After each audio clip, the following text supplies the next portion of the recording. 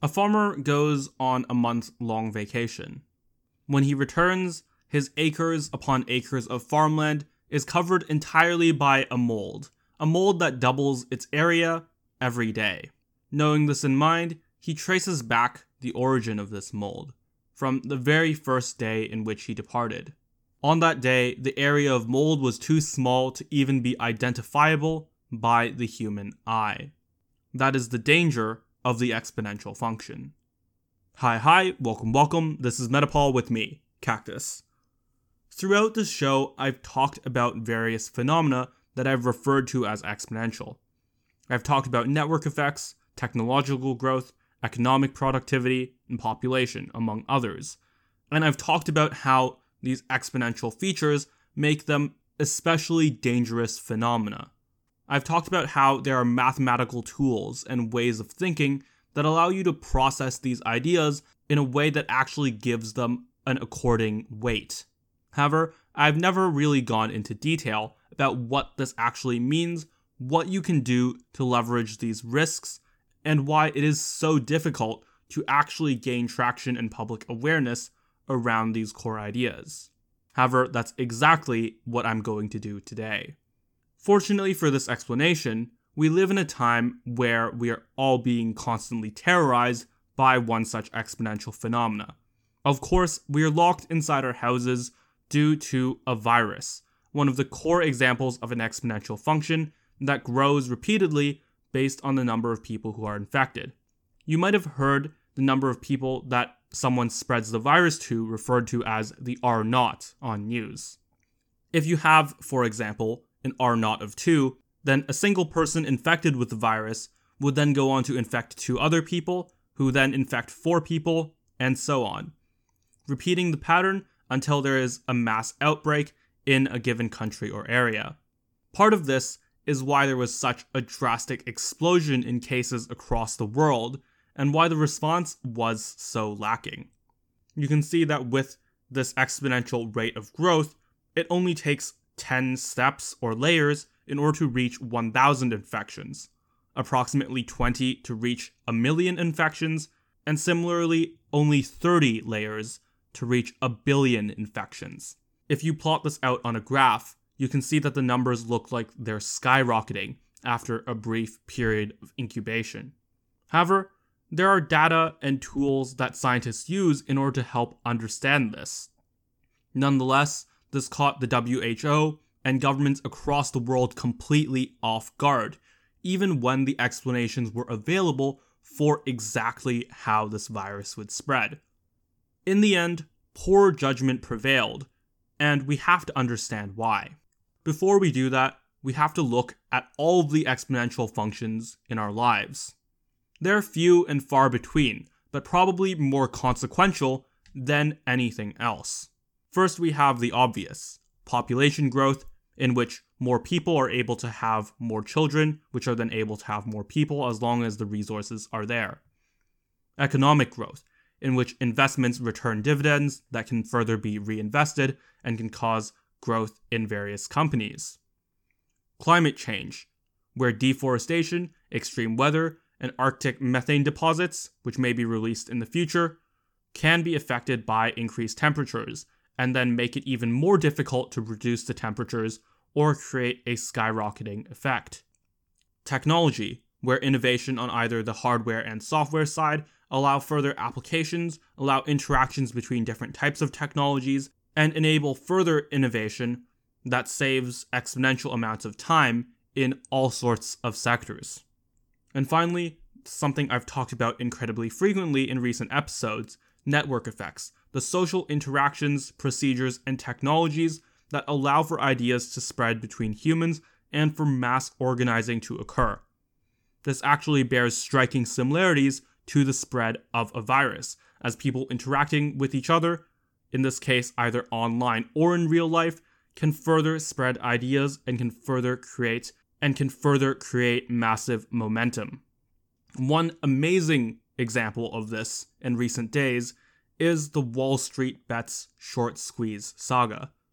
A Reddit subreddit, which is essentially an online community, organized to increase the stock price of something that was being shorted, In other words, they noticed that companies had sold a stock with the intention of eventually having to buy that stock back and pay for it, and realized that they could generate a profit and significantly harm these hedge fund managers if they mass bought that stock and created a skyrocketing price.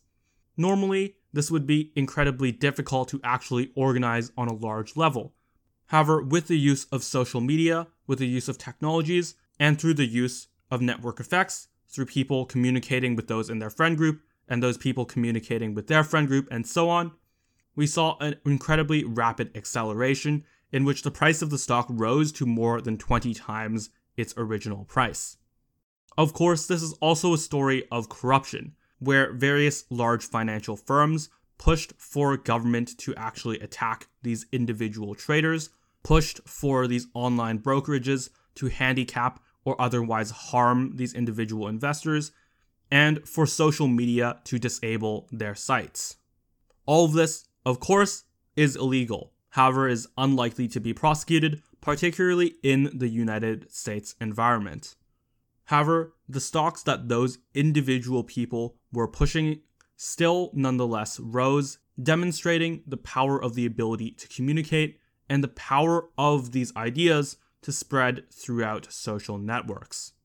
While this may be one where the individual traders were to benefit, there's much more malicious uses of these phenomena, including the idea of a pathogen, a combination of a pathology and a pathogen. In other words, an idea that is incredibly infectious and also compulsive.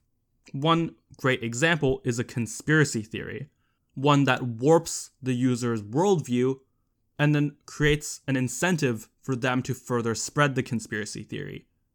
Not only that, but it also motivates them to act, including investing significant time, money, and energy into various efforts, possibly even leading to violence.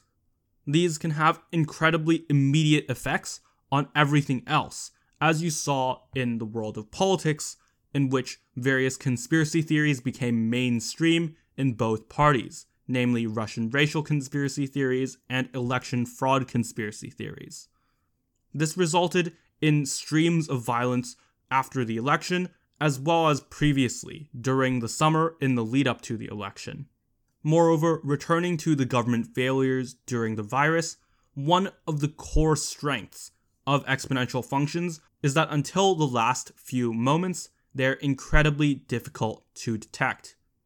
Because there is such an ability for growth to come essentially out of nowhere, as we talked about in the example at the beginning of the show, even a small window of time given could allow for growth from nothing to something that is dominant in a society or in a social network. However, the question that can be asked is also why there seems to be an emotional counter-reaction to much of this data and much of this understanding that would motivate us to act immediately upon detecting something like an economic collapse or a virus. Stories from those who had early predictions of the 2008 housing bubble somewhat illustrate this.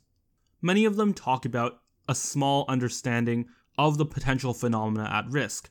Fundamentally, there was a housing bubble in which housing prices were greatly overvalued, and that when this was beginning to be noticed, there would be a collapse in prices and many firms would lose everything. However, those who recognized this didn't necessarily bet fully against it. They didn't fully invest in the discoveries that they themselves had made.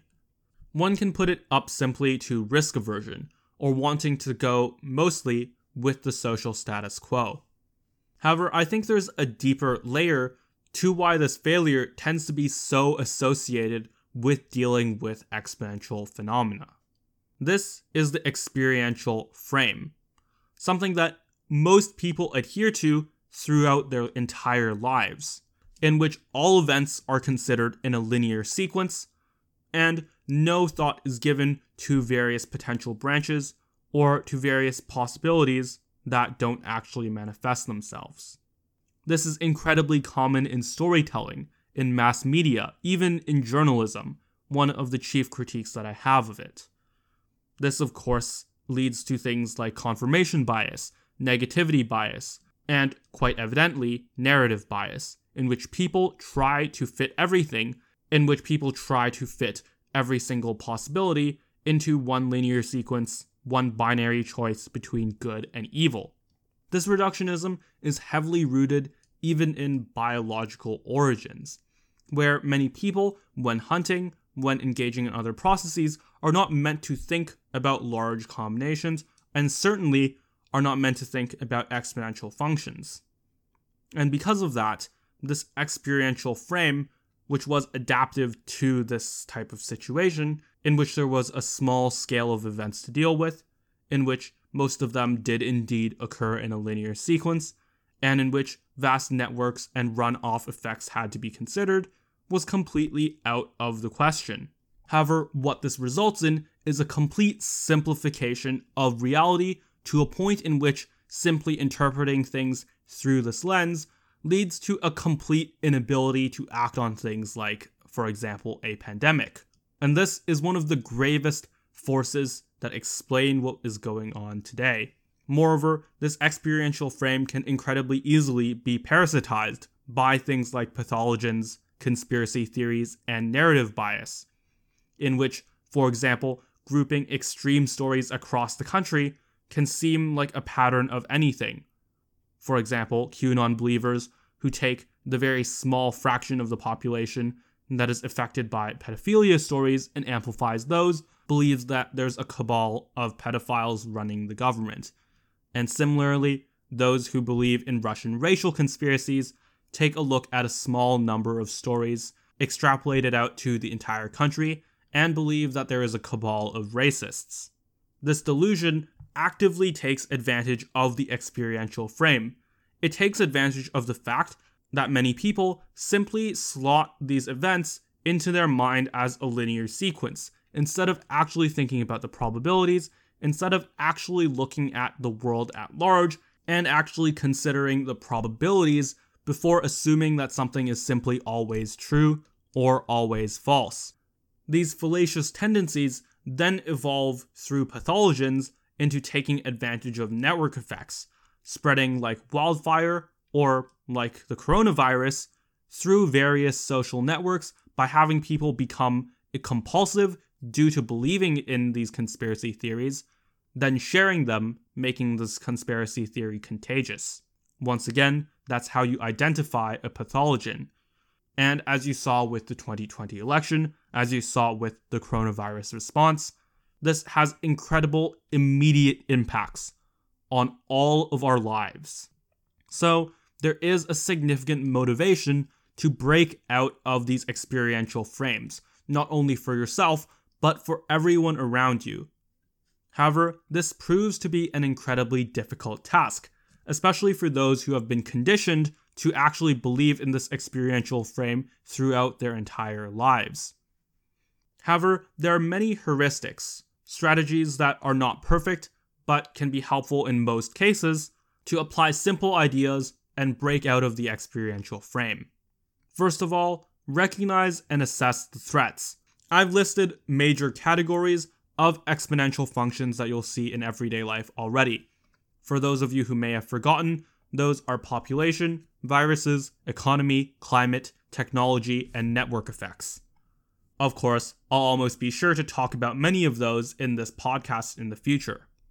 Being simply able to recognize when something is exponential, to recognize when something has seriously broken out of those linear sequences, when something simply doesn't fit into the framework that people have been conditioned to measure, is an ability in and of itself. It doesn't mean that everything will make sense immediately after that. It doesn't mean that you'll immediately understand the solutions. But it does mean that your threat awareness will go up, that you will recognize that it is a problem, and that you will seek out a solution. One of the gravest problems in the political system today is that these exponential functions are so hard to detect early on and can be near impossible to stop near the end. So there is a specific middle, which I believe is right now, when the early symptoms are beginning to manifest, when it is observable and explicit throughout the entire political system. that network effects, viruses, economic collapses are going on, that these things are moving in front of you, and that is the best time to explain this to anyone and to have them recognize and assess the threat. The second is to avoid basing everything off of stories and examples. While they can be incredibly effective in illustrating a possibility, they are in no way representative of the whole. One only needs to once again look at conspiracy theories to show this. Instead, you should be looking at the fundamental principles at play, as well as the hard data on the ground, the measurable statistics, whenever there are any, to understand a broader grasp of the world. This will allow you to at least pick a direction or pick a magnitude in which you think the problem should be addressed.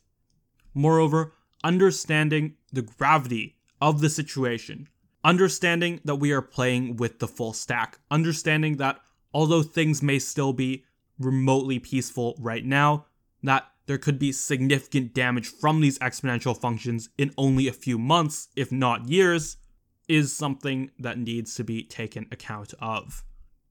Third is specialization.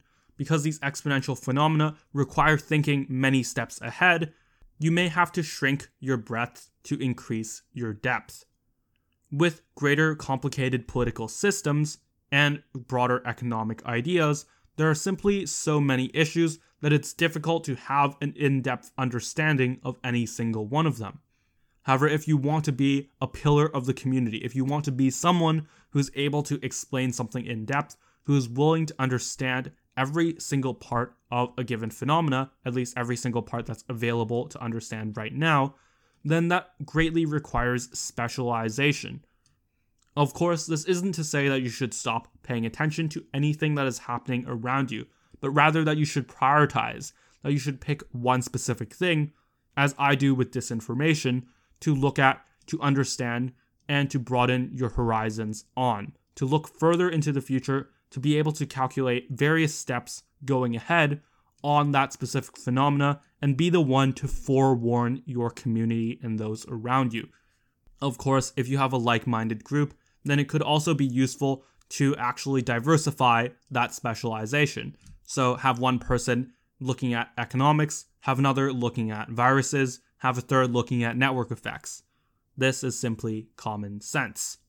Finally, a very difficult task for many will be to train your mind to think in terms of calculations. One part can generally just be to strengthen your mathematical skills. However, you don't really need that much outside of a high school level to actually look at many of the events around you. Many of the explanations that I talked about in this podcast are relatively simple. Network effects can be much more complicated. However, just looking at exponential growth rates is something that you learn in 10th, 11th, or 12th grade. There are many simple mathematical principles, such as probabilities, such as exponential growth, that can be learned without having to invest a large amount of time. Moreover, understanding when to recognize specific patterns, when to apply certain mathematical principles, is a core strategy in and of itself.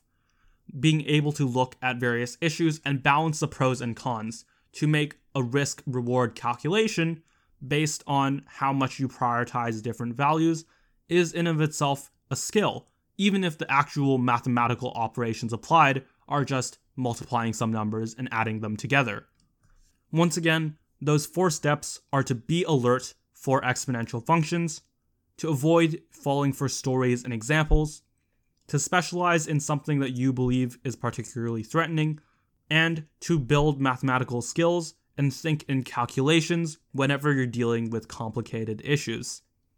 However, I cannot emphasize enough both the difficulty and necessity of breaking outside of the experiential frame, of the significant prison that linearizes very complicated events, that reduces people to an inability to think, and that creates sheer impotence even when all of the data necessary to solve a problem is presented in front of authorities. Of course, while stories of fear and outrage are prevalent across media, what is actually true is that exponential functions are coming for you. The intent isn't to trigger that emotional response, but if it did, then that's good nonetheless. Because even if you don't have that immediate fundamental mathematical understanding about how fast these problems can get out of hand, a baseline of fear is good in this situation. If that is something that motivates you, or if you are motivated by the logic and the statistics backing this argument, then, as always, share the podcast. And I don't mean these things as a formality. I mean them sincerely, and talk about them in a specific, explanatory way for every single episode that I do. So, in this episode, above all, I think that danger should be there. Understand that while there may be a cost to getting involved, that it may be difficult to process many of these changes in interpretations of things around you, that what happens if you don't is much scarier than what happens if you do.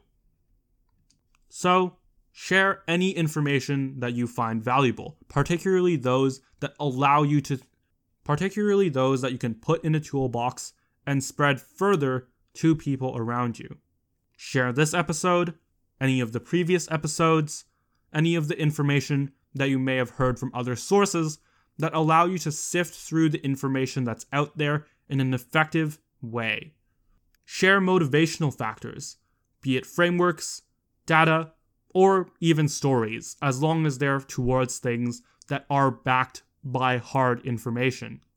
Build that network. Use the exponential functions available to you in communicating with those you know, in investing in possible solutions, in creating innovations in technology around you.